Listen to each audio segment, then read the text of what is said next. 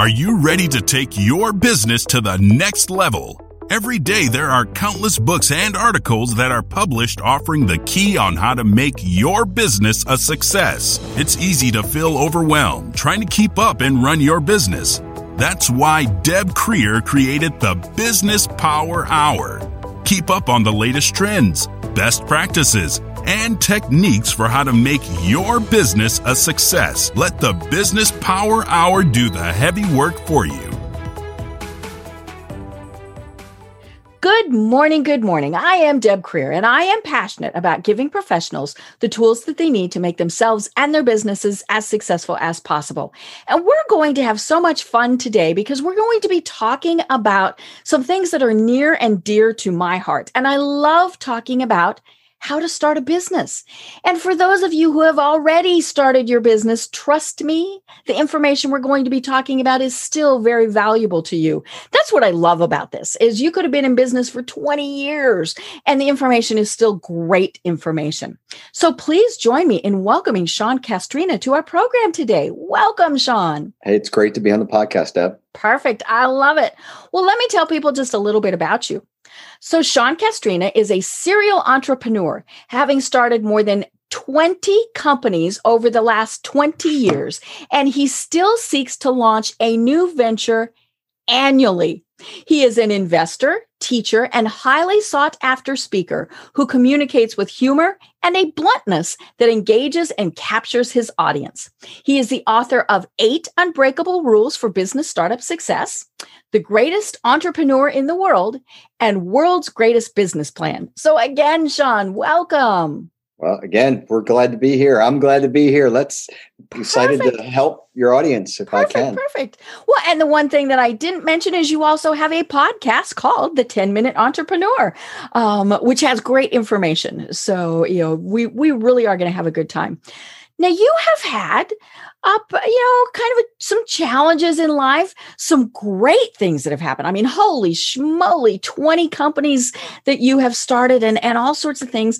But tell us how it is that you got to where you are today and how you discovered that what you're doing now is truly your passion in life, for at least now. Yeah, no, I mean, I was going the normal route that, got a college education. Mm-hmm. I went to college on athletic scholarship, got out of college, had my dream job in the DC area for a nonprofit, new house, married, new baby, had literally the right. Norman You had the Rockwell. dream. Yeah, I had the Norman Rockwell going, and then got let go pretty much overnight because there was a change in leadership. Mm-hmm. And I kind of knew then that I would never be financially dependent on a job. I would always have something either on the side and or my own thing just in general. So my paradigm pretty much shifted. I was literally one class away from a master's degree. And then once that happened, I decided that I was going to do something, that I had more control. I actually went into selling life insurance, which was actually really good money. If you can sell, you can make a lot of money there. And we used to have staff meetings on Mondays. And it's the first time I saw really expensive cars. Like that's the first time I was around, a lot of extremely successful people financially. And this was, almost 30 years ago. And I thought to myself, it would be so neat if we could get our cars clean while we were in these meetings. Like we're going to go out and sell. This is before, there was a car wash every block. Right.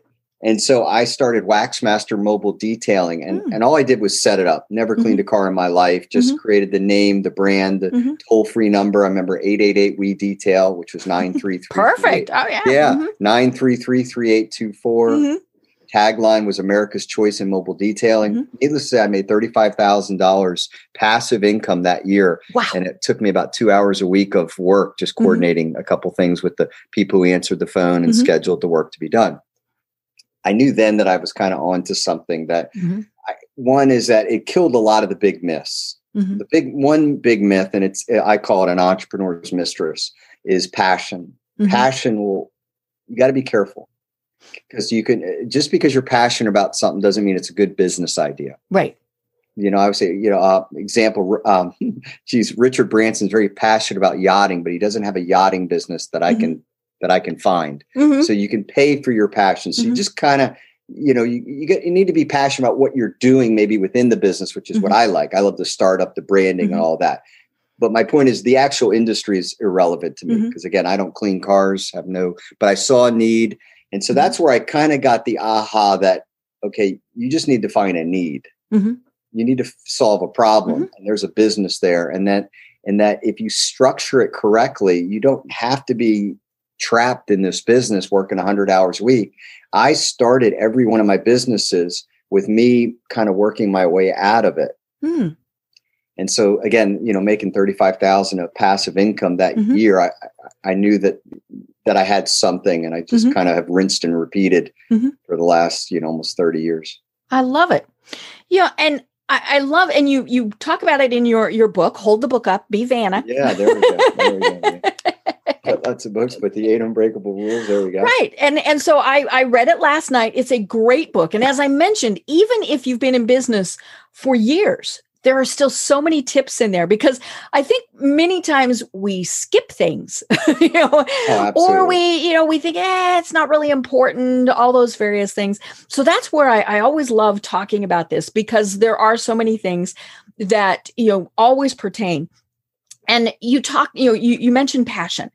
And I think that is definitely one of the bugaboos with starting your own business. We're all told, you have to be passionate about it. If you love it, it will never be work. Yeah, that's the biggest crock of crap. Yeah.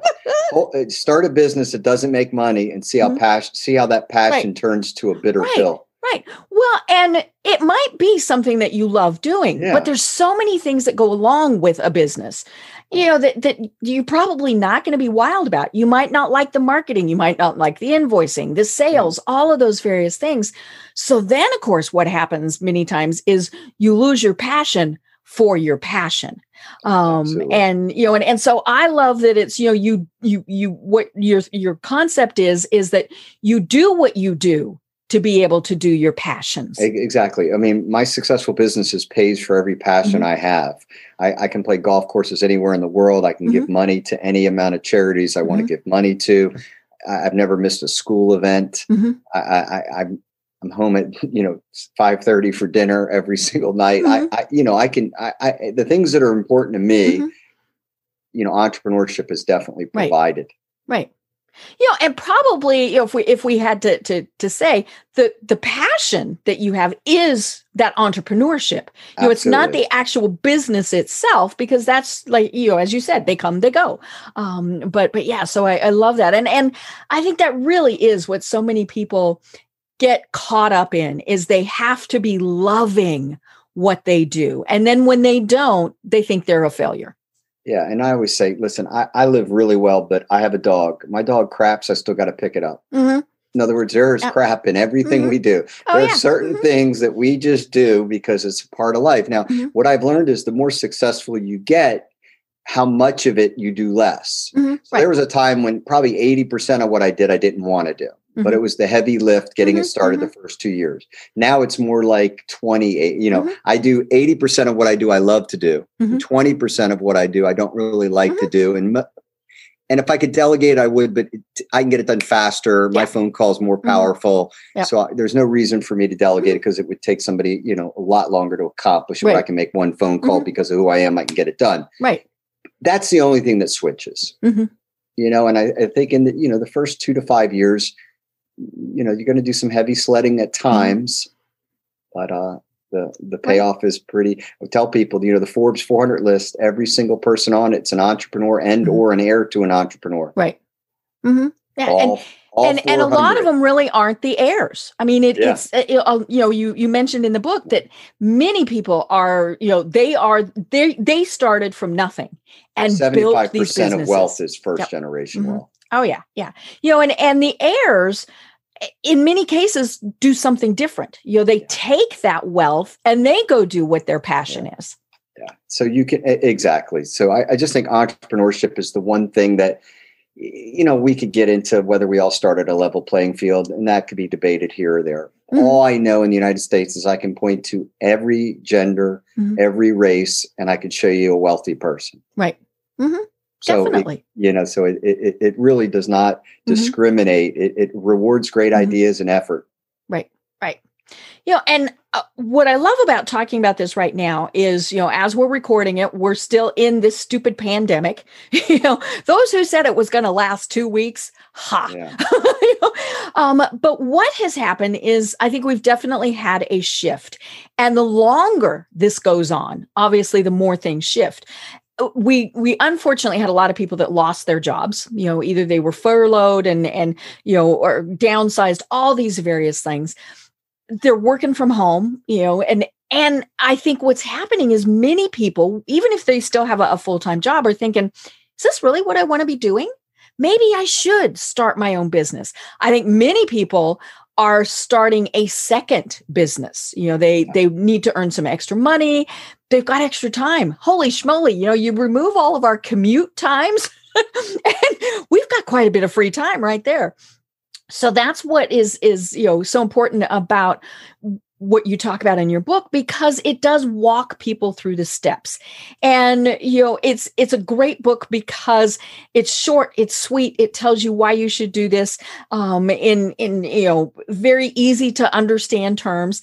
And I love that you say you really don't have to have these long, drawn out 3-inch binder business plans. Yeah, no, that's ridiculous. No, most entrepreneurs have very short attention spans to start with. So giving us a 300-page dissertation to do is probably. Well, or we do them and we might have a marketing plan. We might have this, we might have a that. And then it sits on the bookshelf behind us and gathers dust. Yeah, that's why I always say your business plan needs to be an active business plan. It's always evolving. It's pivoting constantly. And it may look completely different 2 years from now. From what you originally thought it would be. Right. Well, let's go through kind of one by one, the 8 unbreakable rules and really go into them in detail. Because as I said, is great information for anybody. And so let's just kind of start, obviously, at the beginning. You have to be qualified. I mean, how many people think, oh, I could do this, but they really can't. So tell us a little bit more about why, how you even figure out if this is something you should be doing. Yeah, I think for one is that I bet on people, not ideas. I get a DM literally every 45 minutes in relation to somebody pitching me an idea. Right. And so just for one, let's just alleviate the value of an idea. The person is, if you become an entrepreneur and that you develop the qualities of a successful entrepreneur, whether it's your first business or your second business, you're going to hit gold. One of them will work. So I tell people first, why do you want to be an entrepreneur in the first place? My daughter's a school teacher. She would be an awful entrepreneur, in fairness. Right. She likes structure. She's oblivious to money. So she's perfect at what she's doing. My wife's a nurse. Same thing. Right. My wife couldn't tell you what's in our checking account for the last 20 years. Could care less. Right. So find out why you want to do it, because I think your why has to motivate you and it has to fit. Typically entrepreneurs, they are financially motivated. They want to control their future. They don't want to be told what to do.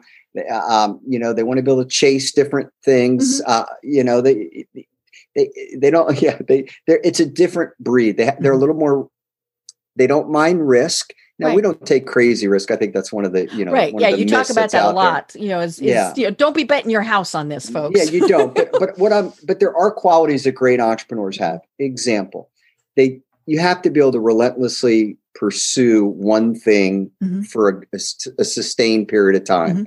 Where if I give you a great idea and then next month you have another idea, next month you have another idea, and we know people like this. They're like chasing rabbits. Right. So it's that quality of being able to be able to have sustained focus on one thing and relentlessly pursue it, where you don't get distracted and you overcome things like that. Right. You typically have great communication skills. Why? Because you got to interview people. You got to bring on contractors, vendors. You got to negotiate. You're working with banks. You're getting financing, whatever, startup money, whatever the case may be. Somebody with good communication skills, good sales skills, the ability to build a team. I'm just going through a few, and I'm just saying to a person is that do two things. Number one is know why you want to be an entrepreneur to start with, because it has to motivate you during the initial heavy lift. Right. And it can't be because there was nothing else. That's the worst reason. I think the worst time to start a business is because you got let go from a job. Mm-hmm. I really do, because you're typically wounded at that point. Mm-hmm. You're financially wounded and your ego is wounded. Mm-hmm. And I just don't think you're at your healthiest point. I tell people, get a job and get a business and do it at the same time. Right. You know, your job pays the bills, and maybe that's working at, Walmart or whatever. It doesn't matter where it is. Mm-hmm. I did that. In other words, I knew I wanted to start a business, but I went and sold insurance. Mm-hmm. And so it can work that way. But again, know why you want to be an entrepreneur. It has to motivate you. It has to be so motivating to you. Like, I always had something I was looking at every day. It was either I had laminated car that I wanted, a house I wanted, flexibility. Like, I wanted to be able to do what I want during the day. I had all these motivators. So when things were crappy, I knew why I was in this fight. And so, number one, be a great entrepreneur. You know why you want to be an entrepreneur and be a great entrepreneur. Develop the qualities that your highly successful people have. Because again, if you procrastinate, you're probably not going to do well. Right. If you lack leadership, you're going to have you're going to have limits there. There's a variety of things. If you can't stay focused, you can keep going down the line. If you're lazy, if the second an obstacle comes up, you can't handle stress, you get paralyzed. I mean, all these things would prevent you, I believe, from being an entrepreneur or a successful one. So let's work on that, number one. Right. And one of the things you mentioned in your book is, and this is obviously a little bit further down the road when you've maybe been doing this a while, maybe it is at the very first. When you get an idea, when you yourself get an idea for a new business, you kind of noodle on it for 60 days. Absolutely. They all sound great in my head. Right. Mm-hmm. But I like to marinate on them a little bit. I like to expose them to criticism, critiquing. I want to vet an idea. So again, they all sound good the first week. Right. And that's when we're really passionate about it. We think about it. We've seen something that needs fixed or, something like that. And we're like, oh, we can be the person to fix it. But then 2 weeks later, 4 weeks later, it's like, that might not have been the best idea in the world. Yeah. I write them down in my journal, and I put them at the back of my journal when I write an idea down, and I'll go back and look at it like a week from now, and it's not quite as good. But, that's why, the second rule was you really need to qualify your ideas, because we tend to think all our ideas are winners. And they may be a winner, but they may not be a winner in your area. There may be too much competition in your area. Right. It may be a company that's really hard to staff in your area. It may be something that people don't pay a great deal of. Perfect example. I got a call. You're from Georgia. So our business is in Charlottesville, and I own really a home service conglomerate. And one of the things she wanted done, we kind of gave her a price for, and she said, well, my sister got it done in Georgia for such and such. And it was like a third of what you would pay. Right. So I would not have that business in Georgia. Right. There ain't enough margin, there ain't enough meat on the bone to interest me. Right.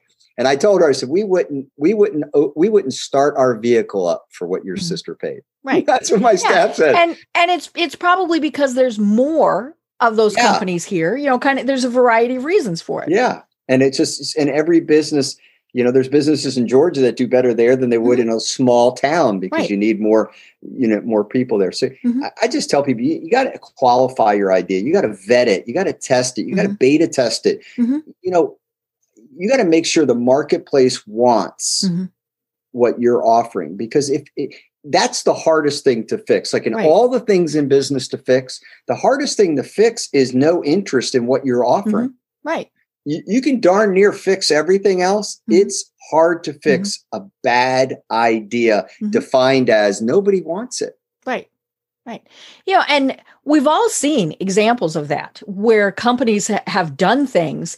And, I probably one of the best ones would be Google Plus. Yeah. That was their third attempt at having their own social media network, because they saw the success of Facebook. And they thought, well, we're Google. We should be able to do this. We can pour a ton of money into it. We can all do all these things. And of course, everybody went, yeah, but we're already on Facebook. And so it was a great idea. But like you said, nobody wanted it. Yeah. And it'd be hard to transition people from Amazon right now. It's so in your, it'd be, what I always say is that they're not perfect, but I can't find much they could change. Right. Right. I mean, they've got it pretty well down. Yeah. I mean, the companies that will compete are only the people that have the money, the Walmarts of the world. Well, the perfect example, look at Microsoft did Bing. They had endless money. It was the most wealthiest company in the world at the time, and it has been for a great deal. But they never made a dent, right? In the SEO and search engines and all that. Yeah, and we're just trained. I mean, when Google has become the noun, the verb, the adjective, all of those things, that's and so it's a great idea. But there was no market for it, and other examples would be, restaurants, things like that, where you're thinking, well, hey, this would be a great restaurant. Well, might not be in a good area for a restaurant, or there might already be 20 restaurants there. Yeah, I always say, why? It's so simple question, but why would somebody buy from you as opposed to what's out there? Right. I mean, your value proposition has to be strong. It has to differentiate. Like when Domino's did so well, because pizzas, there was pizza shops everywhere, but they did the delivery. Yeah, the 30-minute delivery guaranteed. Right. And you can just an example of in the pizza industry how you can do it. Totally how three people can make a ton of money, or actually four. Okay. Whatchamacallit? Little Caesars did pickup.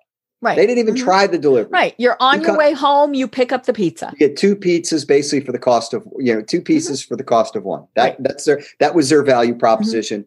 Worked incredible. The guy was able to buy the Detroit Tigers baseball team. So did okay. Then you had Domino's did the delivery. Then Pizza Hut really had the sit down, eat pizza. And they evidently still sell more pizzas than anybody. And then you come back in and then Papa John's comes with better ingredients, better pizza, Papa John's. They differentiated themselves away from Domino's saying, we just offer a better tasting pizza. Right. At the end of the day, we can do what they're doing because the 30 minutes or less was done. So we're just going to give you a better pizza. The point is you got to differentiate yourself with something so strong that you can grab a good bit of the marketplace. Right. And it's been interesting to see, because of the pandemic, how some businesses have pivoted, and things like that. I mean, like, who would have thought 8 months ago that making masks would be a big business? Now, clearly, that's a very short-term type of thing. And so somebody who's thinking, 5 years from now, we're still going to be doing this. Heaven help us if they are. But it's not going to be a long-term thing. So, you make your money and you go on to something else. But, then the restaurants, again, another great example. If you were able to do takeout and delivery, even if you had always been a sit-down restaurant, then you may have survived all of this. A perfect example of that is we have a restaurant and it's a national franchise. We may have it, everywhere, but Bonefish, which is Outback's seafood version. Well, I'm giving them free advertising. They have a family bundle. It's basically $30, feeds between 4 and 5 people with a pretty darn good meal. I mean, grilled chicken, salad. Oh, and Bonefish is good. Mashed potatoes, bread, and a dessert. It's $30. Wow. I have eaten more Bonefish in the last year than whenever we would go. It's 2 miles from my house, and I probably would go there twice a year to eat sit down. Right. We've probably ordered it 15 times in the last year. Yep. Every other week, it's one of our staples because somebody can, you can grab it on the way home. And my point is, if more restaurants created family meals delivered, forget that. Grubhub is much more the Chinese or something like that, but where you can offer, like, every week your menu changes. Right. Quality family meals, meatloaf, vegetable, blah, blah, stuff that you typically wouldn't get. Right. Baked chicken because it's maybe more healthy. I'm not in the restaurant industry, but I know families would do that in a second because we have a dollar figure and we have a time in our head. Right. Yeah.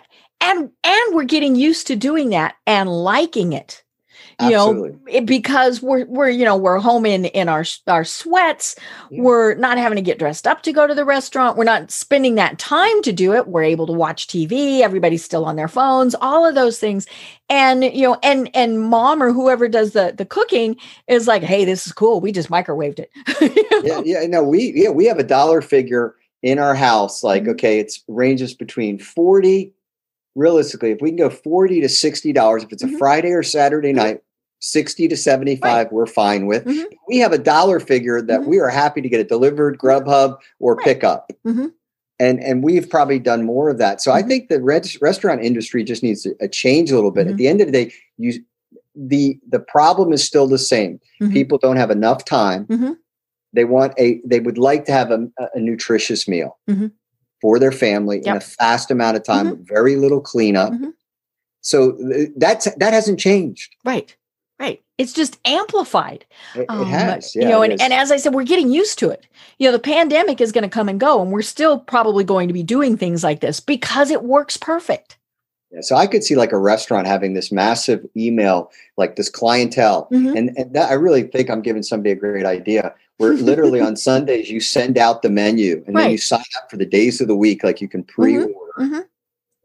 Yeah. And you just run it like a delivery catering business where and not only that, you only make these 10 meals anyway. Right. So that day you're only making you only get a choice of like 3 things. Right. So you're not, overdoing stuff that you're not going to sell. And exactly. And you're pre-doing it. And I'm just bouncing an idea. Right. And it's, again, there, you got to vet your idea. You got to test your idea. Don't bring an idea to the marketplace, not tested, because you will get your feelings hurt.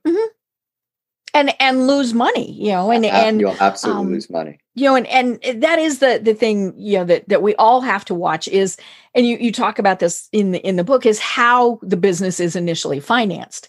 And there's a variety of ways to do it. But the big thing is, even if you think it's the greatest thing, if your friends have told you the greatest thing, all these various things, really watch how much you're going to spend. I mean, this is not the place that your kids' college fund goes into. It's certainly not, let's take out a second or third mortgage to pay for it. Yeah. All of those things. I tell people, think like a tent. You're not building a dream home. This is a tent. This is designed to keep you from getting wet.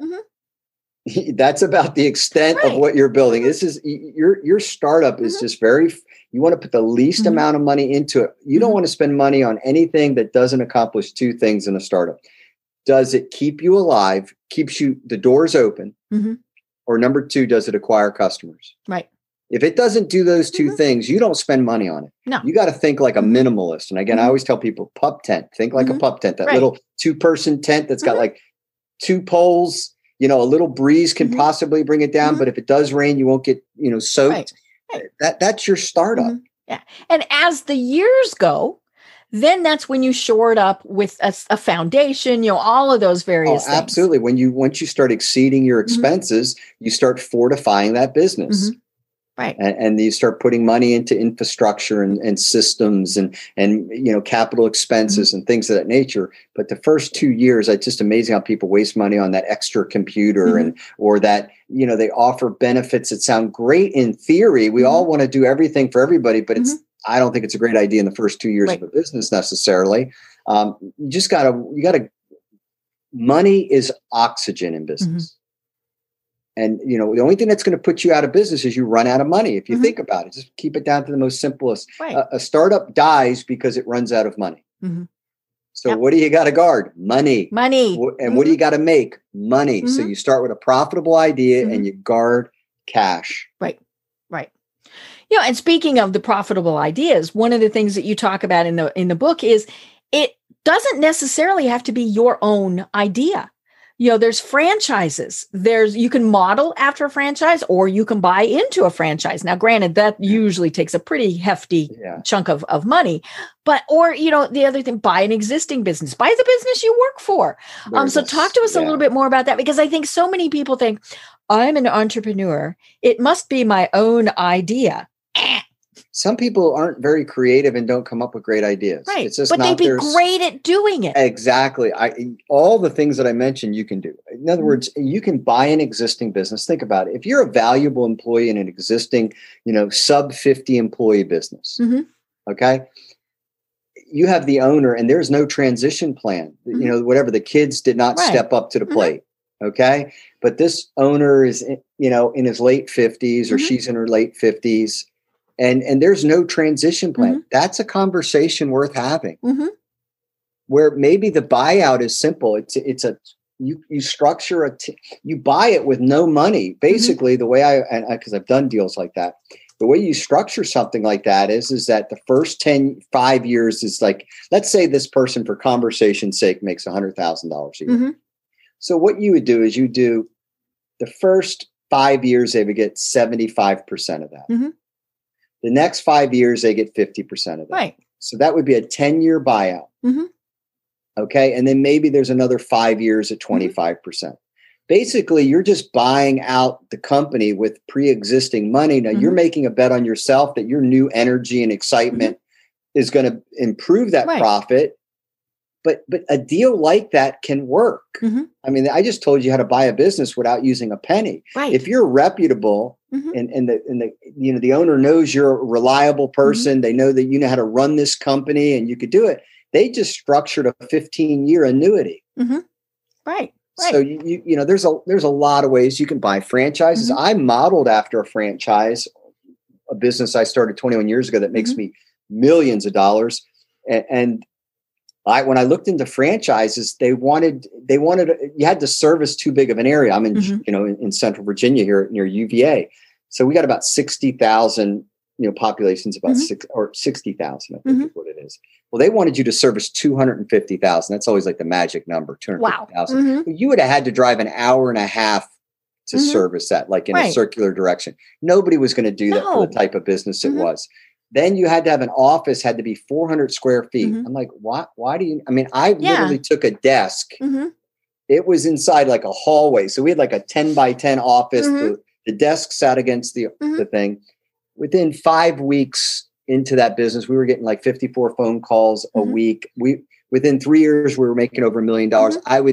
I'd be willing to bet, and I'm willing to say this on the air. I guarantee that I own the most profitable handyman company in the United States of America. Right. I'll say that right now. If any handyman company in America gets close to $5 million, reach out to me and I'll apologize. But the point is, we started that, again, not a sexy idea. Right. I just couldn't get anybody. But there was definitely a need. I owned a direct mail magazine in 23 cities, and I was trying to convert my dining room into a home office because we were having another child. So I couldn't get anybody to do it. It was like trying to find a one-eyed leprechaun. And I've lived in a nice neighborhood with like 900 homes, and I'm asking all my neighbors, and nobody can refer anybody. Right. So I started a handyman company, and literally it took off like crazy. That's the example of, I can't put together a 3-piece birdhouse. I don't know the difference between 2 screwdrivers at the time. But it was a profitable idea. I modeled a franchise. I modeled like 3 franchises because I was just going to buy a franchise. And I reached out to all the ones, and each of them had a massive gap that I thought was a real bad, like something that they could do better. One of them wanted you to have too big of an area. Another one, I didn't like their price structure. Their estimating was really weird. They were trying to do a national estimate, but it's like what you pay in Georgia is different than what you pay in Charlottesville. So I knew that model didn't work. Needless to say, we customized our model, and now millions of dollars later, our model's really, really well. Right. Right. So and do a lot of things. What I love is, again, it wasn't your personal passion to do the work. Never. But you could manage it. Exactly. I knew how to brand it. I gave it a really good name, great tagline, the leader in home repairs and projects. We brand it. We run Super Bowl ads in our area. I mean, we take it to the next. We have, I probably have 20 TV commercials in a vault. We rotate them. We're on like Dancing with the Stars. We do Jeopardy, Wheel of Fortune. We market like crazy, which was another thing I didn't like about a franchise, because they handle all the marketing typically. Right. And it is very specific. Absolutely. There's no deviation from what they're doing. And because that's their branding. I mean, they don't want you to mess up with their brand. Right. And you can't expand well. So example, you start a restaurant and it's a certain business. You find out everybody comes to you and wants seafood. So you want to start adding seafood on your menu. You just can't do that. Right. So that was another. So franchises fit certain people really, really well, where you follow the dots well. You don't want, creativity is not your thing. So it's good for you. That's perfect. And it fits some people. The creative person who's always looking for profit streams, like a person like me, it didn't work out well. But there's a lot of ways to buy businesses. Again, you can buy a franchise, you can model a franchise, you can buy the business you work in, you can buy just a business that's for sale. Right. Yeah. Yeah. And there's brokers. Broker. I mean, there's all sorts of ways to do things like that. But you mentioned something that I immediately, the marketing person in me immediately went ding, ding, ding, ding. And that was where you did your advertising. And you talk about this in your book because you have to figure out who your target market is. And we say this all the time on the program. It is not everyone. And so for your advertising for Handyman, you were advertising during programs that women watch.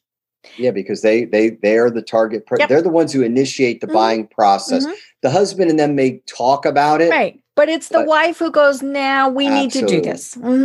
Absolutely. And and we found that, the people that spent the most money were over 50 because they owned their house. They had more equity. And that's why we do Wheel of Fortune. We love Jeopardy. I mean, I spent a fortune when the Jeopardy thing was going on this past year. We love, one thing is the male audience who wants to on the big project. We do golf on Sundays. Goes right. Where the husband goes, yeah, I think you're right. We need that screen porch. Or we need that. But knowing your target audience, but definitely we know that 8 out of 10 phone calls will be initiated by a female in our business. Right. And then it's probably, once the work is taking place, she's the one who, I'm going to stereotype here, but she's one who's home, who's managing the project. Absolutely. If we do estimates, 80% of the time it's speaking with the female. Right. And the husband and her may have worked out a budget. The only difference is they may have over at dinner said, okay, but I'd like to spend this and no more than this. Right. And obviously figuring out who your audience is one of the biggest things. And that's one of the biggest mistakes that I see businesses make is they're just too broad. And, and it's understandable when you're starting a business because you want to serve as many people as you can because you equate that with making as much money as you can. But, it comes back to the, trying to shoot a fly with a shotgun. You might hit, you might not. It's much better to only be going after 10 people that are the right 10 people as opposed to 1,000 people where it's a waste of time. Yeah. Again, the bottom, I heard somebody say, a niche will make you rich. So, you need to have enough people to obviously pay the bills, but you got to have, if you look at fishing, you don't go in, how you fish in an ocean is different than how you fish in freshwater. Yep. So you got to kind of know, I always say, think like an FBI profiler. What demographic, age group, perfect example of that is when you watch Tom Selleck and Pat Boone, who are they marketing? When you watch their commercials, it's over 60. Right. Okay. He's going to talk you through it. They're going to try to build trust. They're going to try to get rid of your skepticism. They try to there's an absolute target market. They're talking and they're messaging a certain way. Right. The pace of their talking is slower. The camera moves in. He goes, you can trust me. I would never be selling you, a reverse mortgage. Right. And nobody's, who's not going to trust Tom Selleck? I mean, right. But if you don't have a 35-year-old on there talking real fast, right. It would, it's a wrong market. So you got to be the reason why you want to know your target customers because the vehicle that you reach them is how you reach a 65-year-old. You're probably not going to get them through Instagram. Right. Okay. So you got to find the vehicle that's most likely to reach them. You got to find a message that's most likely to reach them. Right. You got to find a call to action that creates movement, and each age group moves different based on different things they hear. So yeah, you have to absolutely, I talk about it in the book, marketing is not optional. And if you're going to market, you might as well do it well. Right. Yeah. Don't waste your time and your money. Yeah. But if you think you're a word of mouth business, the overall thing I kind of beat down in the book is that there is no word of mouth business. Okay. Rolex, I don't know if you know it, they sell very expensive watches. Everybody loves them, but they still advertise like crazy. Right. Yeah. Mercedes-Benz advertises. I mean, like crazy. Yeah. I was joking, like, but I don't know if you know, but Budweiser sells beer and they're going to remind you about 8 times during the Super Bowl. These are rhetorical questions, but you still want to remind your target customer why they buy from you. Right. That you exist. Absolutely. And I mean, that's happened before where it's like, wow, that company's still in business. So, good marketing, it's the biggest thing that small businesses lack. It's really their kiss of death. Right. They don't know how to attract customers consistently. Right. And the thing that you mentioned that is absolutely critical is, as you said, knowing where to reach them. You might think that Facebook is the greatest thing in the world, but if your target market is not there, then use Facebook in the evenings to catch up on your friends' kids. I mean, do your advertising elsewhere. And sometimes it's the old school stuff. I mean, it's the physical direct mail pieces. I listen to me. Valpak makes me a fortune. I Why? bet. Because if I mail to 60,000 people, it's the law of math. And not only that, people move into the area. So you're constantly getting new move-ins. Right. I use what's called layered marketing. I don't trust any one thing. I use the radio for testimonials because people are trapped in their car and they listen to it. And a radio ad's 1 minute long. I own a digital marketing company. Well, those ads are very quick, 15 seconds, just pattern interrupts, something of that nature. We use Super Bowl ads. TV is visual, gives you credibility. I just said I use Valpak. We use postcards. I mean, I use 5 to 6 different things. I don't want my business to be dependent on any one form of advertising. I want to have multiple mediums by which I can attract, my target customer. It used to be that they said, you had to see it 7 times before it soaked in. Now it's lots more than that. I don't know what the statistic is, but we do have to see it multiple times. But it might be the 15th time that you drive past that billboard, say, that you go, oh my gosh, that's who I need to call. Or it could be that you see a Facebook post and your best friend is saying, hey, we just had the greatest handyman in the world. And that comes back to word of mouth. But I mean, it really is, you have to be in multiple places. Now, again, it has to be the right multiple places. I do a lot of social media training, and somebody will come up to me and they'll say, oh my God, we don't have time to be on TikTok and Facebook and LinkedIn and I tell them, no, pick one and go from there. And that's too funny. When I built my platform, I got pitches to do everything. And we said, no, I said, we're going to pick one and be big on one. And, it worked. And you can't be all things. Not only that, it's financially, it's not affordable. Right. And speaking of financially, picking your pricing for whatever it is that you're doing is, especially for an entrepreneur that's, very new to this, is so hard because, one of the things that, and you probably see this, I see this all the time, is people underprice what they're doing. Yeah, especially because they're saying, thing. I've never done this before, so why would people pay me $100 an hour to do it? Well, I can tell you why. I can tell you how to do it. They're paying for your knowledge, for your expertise, and hello, they don't need to know that you haven't been doing That's this. What I was getting ready to tell. When I started the handyman company, number one is nobody needed to know I didn't know the difference between 2 screwdrivers. Okay. Nobody asked me that. It was information that was unnecessary. So if you can create a company that looks reputable from the beginning, your name, your fonts, your tagline, a website. You do. Of course, you do a website. Maybe you join a couple associations, even if it's just the Better Business Bureau or a couple little local trade, whatever you can get, some little seal of approval. You've just given yourself the right to charge more. Next, you look at your competition, find out what they're not doing, get their pricing, buy from your competition, the entire buying process. Buy from them, call them, try to get customer service, reach out to them online, see how long it takes them to respond. What you want to do is it's like a battle plan. You got to find where they're lacking. And that's where you want to build your company around. Right. Because if you can figure out that weakness, I always say, find the one promise that your competition is not delivering on. That if your target customer found out you did, they would chase you down for your business. Right. That one promise is what's going to make you rich. Mm-hmm. Once you figure that out, your pricing doesn't have to be the lowest. And if you think you need to be the lowest,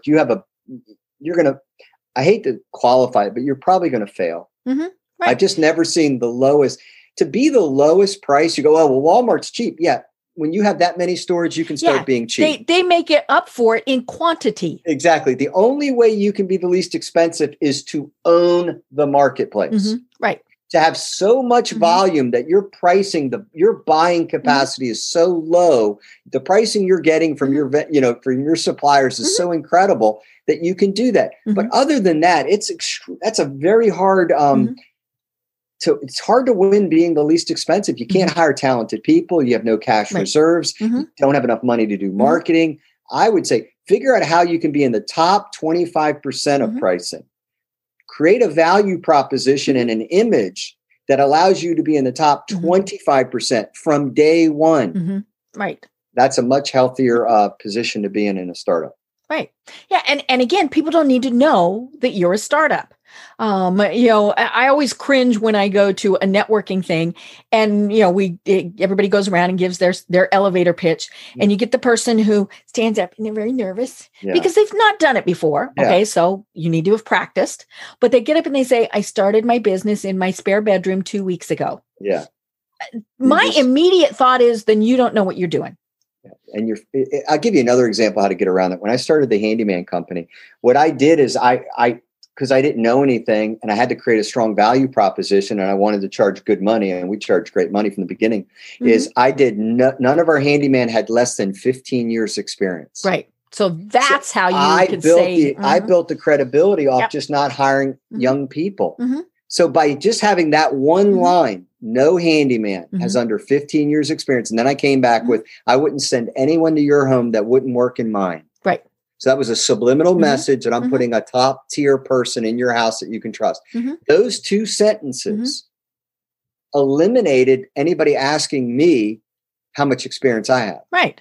Or even knowing or even caring who I am. So there's a lot of ways that you can word things to get credibility. You can take your cumulative staff. We have over 100 years experience doing such and such. There are so many creative ways to create credibility. As a startup, you just got to be creative. Well, and sometimes you do have to, as you said, be creative, frame it differently. I was working with a woman one time on her LinkedIn profile because she had lost her job. She had been a medical billing person with the same physician her entire career. And so she gives me her resume and it's like half a page long. And one of the things that we worked on was obviously how to expand that. And, I said, okay, tell me your success rate on your invoicing, because, the doctors are going to love that. And she said, well, it's 95%. And I said, okay, well, what's the normal? And she said, 80. I went, excuse me. Huge value proposition right there. Yeah. And in her volunteer world, she had done lots of things. She helped start a charter school, all of these various things. And so we were able to put together a profile for her that was just, it knocked it out of the park. And, as you're, if you're starting out, obviously in a business, you can do things like that. Just because you didn't, you weren't the boss of it, it still doesn't mean you don't have 20 years of experience in whatever that industry is. Absolutely. All these various things. There's a lot of ways it's a lot of ways to dress a pig up. Right. And now we might not want to put lipstick on that pig. Yeah. But you never know. You might want to put lipstick on that pig. Like everything I did, none of it was disingenuous. Right. And you never ever want to lie. I'm not telling you to ever. There's never a reason to do that. It's just framing what you can brag about and not framing what is your weakness. I mean, it's pretty simple. That's a normal way you do business. Right. And in your book, you also talk about things that are obviously things that we have to do. And that's the legal things of setting up your business properly. Talk to an attorney, talk to a CPA. Just protect yourself. Yeah. There's just some smart things you need to do. Partnership agreements. If you're going to go into a partnership, do you have trademarks, patents, copyrights, intellectual property?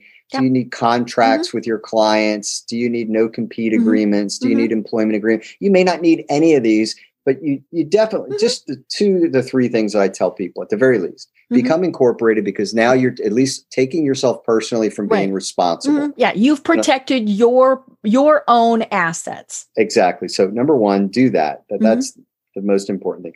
Number 2 is that if you have a partnership, get some type of partnership agreement. I just highly recommend some type of partnership agreement. We don't do handshakes anymore, folks. No. And number 3 is, if you're a new business, be careful regarding payroll. It's so easy to get the taxes screwed up, where you have money in like escrow and it's taxes, and then you pay Peter with that money. They pay. You got to be careful. I just like using payroll companies. To me, they take care of everything at the end of the year. Everything's ready for your accountant. They're the ones taking the money out every week. The one advice I give give companies is use a payroll company. There are so many of them. For what little they charge you, it's such an easy way to not get into tax trouble. Right.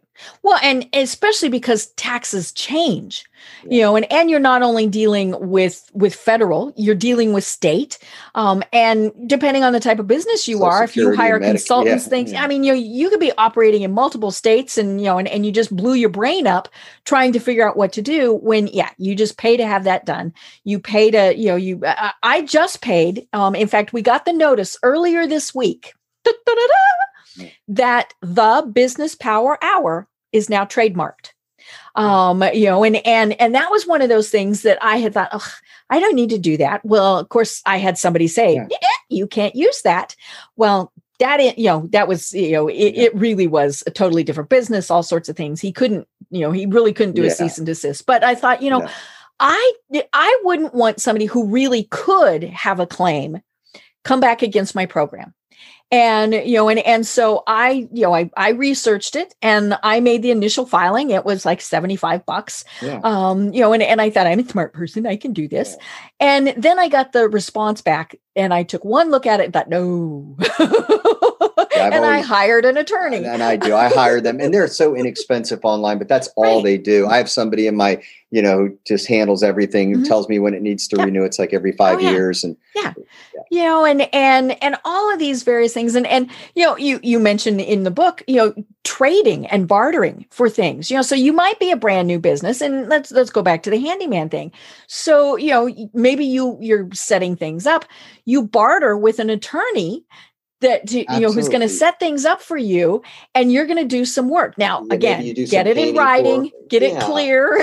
All these various things. Don't let that be your primary business model. But there are some trades that do make sense, and it's survival as a startup, and your services are valuable. The tendency is to undervalue it. I'm just saying to you, if you're going to do a barter, it's dollar for dollar. Right. Don't discount yours, because that attorney's not discounting theirs. The accountant's not discounting theirs. I've done plenty of bartering, during the startup phase, and just make sure it's a true dollar versus a dollar. Right. I interviewed somebody on the program one time who has a bartering company. And it was very interesting because you would go in and you would say, here are the products and services that I have. And I would barter. And she said, she has people that barter for vacations. I mean, all sorts of things. But it is, again, it's very clearly spelled out because there are some tax ramifications. Just because you didn't pay money for it doesn't mean that there wasn't value that was exchanged. And she's very successful at it. But I found that fascinating because it really was a totally different business model.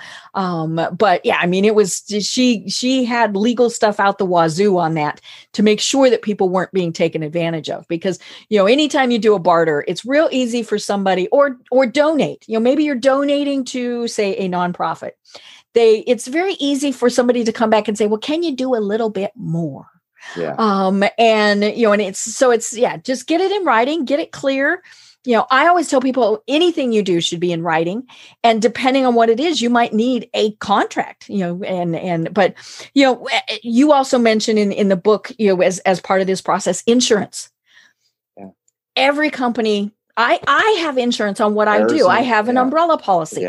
It's very, very simple, very easy to add to my homeowner's insurance. Yeah. It just kind of covers. And people are like, you provide a service. Why on earth would you need, and I said, well, because you never know. Something might still go wrong. And, and you need that. Clearly, if you're doing something like a handyman service, you so that you have general to have liability. Yep. Do you have employees? You need workers' compensation and things of that. Mm-hmm. I mean, at the end of the day, you just need to protect yourself. Mm-hmm. Right. It's just critical. Right. And then I love the distinction that you make that there are entrepreneurs and there are business owners. The entrepreneurs love starting up companies. And so then you could be an entrepreneur that becomes a business owner and you never do anything else again, or you may just keep being a serial entrepreneur. Yeah. I just find that, some people have their entrepreneurial moment. Mm-hmm. And it might be 6 months in 1 year, and then they have that one business, and it's great. It employs a few people. Mm-hmm. They're happy. I just say they had an entrepreneurial moment, which birthed a business, which is okay with that. Right. A definition of an entrepreneur to me is like when you watch Shark Tank, those guys are entrepreneurs. They're always they want. They're addicts. Mm-hmm. We're addicts about starting new ventures and look at. Amazon is an entrepreneurial company. Mm-hmm. Microsoft is an entrepreneurial company. I think they acquire on average of 28 companies a year, 28 acquisitions a year. It's some crazy number. But there's just a difference between the two, I think. Right. And, and the world needs all of it. There's nothing wrong with a solopreneur. There's nothing wrong with a side hustle if that works for you. You just need to do what fits, what fits you. Right. And, and as we've been saying, you need to take the proper steps because you do want it to be successful. I mean, the worst thing would be, and let's be honest, things fail, things happen. Look how many businesses started earlier this year. And then the pandemic hit. They probably, for the vast majority, they may have had very good business plans, business models, concept, all those. Yeah, but none of it mattered. It did. Yeah. You weren't going to function. And so, okay, the thing might be that you go and you work for somebody else for a while and then you try again. If it was a good idea. The second one typically has much greater statistics. I've read that before. It's some crazy statistic, but I need to go find it again. But the second one typically does well. Right. We learn from our mistakes. Absolutely. Mm-hmm. Right. Well, oh my gosh, Sean, we have been talking for an hour and we didn't even get through the whole list of 8 things, which just means that people need to read your book, which is again, for free. 8.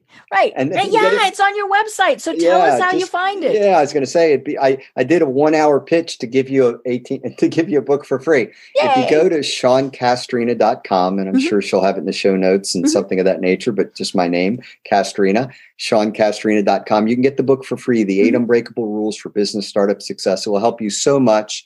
So just again, go to my personal site. And if you like the way I talk and teach, and you kind of got a little taste of that, short, quick, to the point, the 10-minute entrepreneur podcast, it'll feed your addiction. If you love podcasts and specifically quick doses of information, 10 minutes. Right. And it's right there. There's a link. You've also got blog posts. You've got your other books, all these various things. So again, that's SeanCastrina.com.